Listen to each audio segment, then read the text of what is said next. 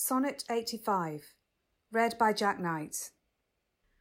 My tongue-tied muse in manners holds her still, while comments of your praise, richly compiled, reserve their character with golden quill and precious phrase by all the muses filed. I think good thoughts, whilst other write good words, and like unlettered clerks still cry Amen to every hymn that able spirit affords, in polished form of well-refined pen. Hearing you praised, I say, 'tis so, 'tis true, and to the most of praise add something more.